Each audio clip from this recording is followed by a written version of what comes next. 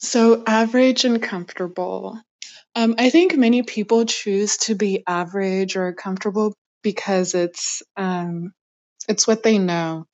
I know for my experience and the way my parents rose my siblings and I is you set your goals and then you go for it.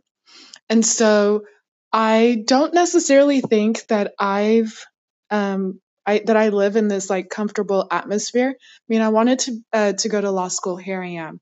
I wanted to learn how to play the harp, so I did. I want to travel, so I do.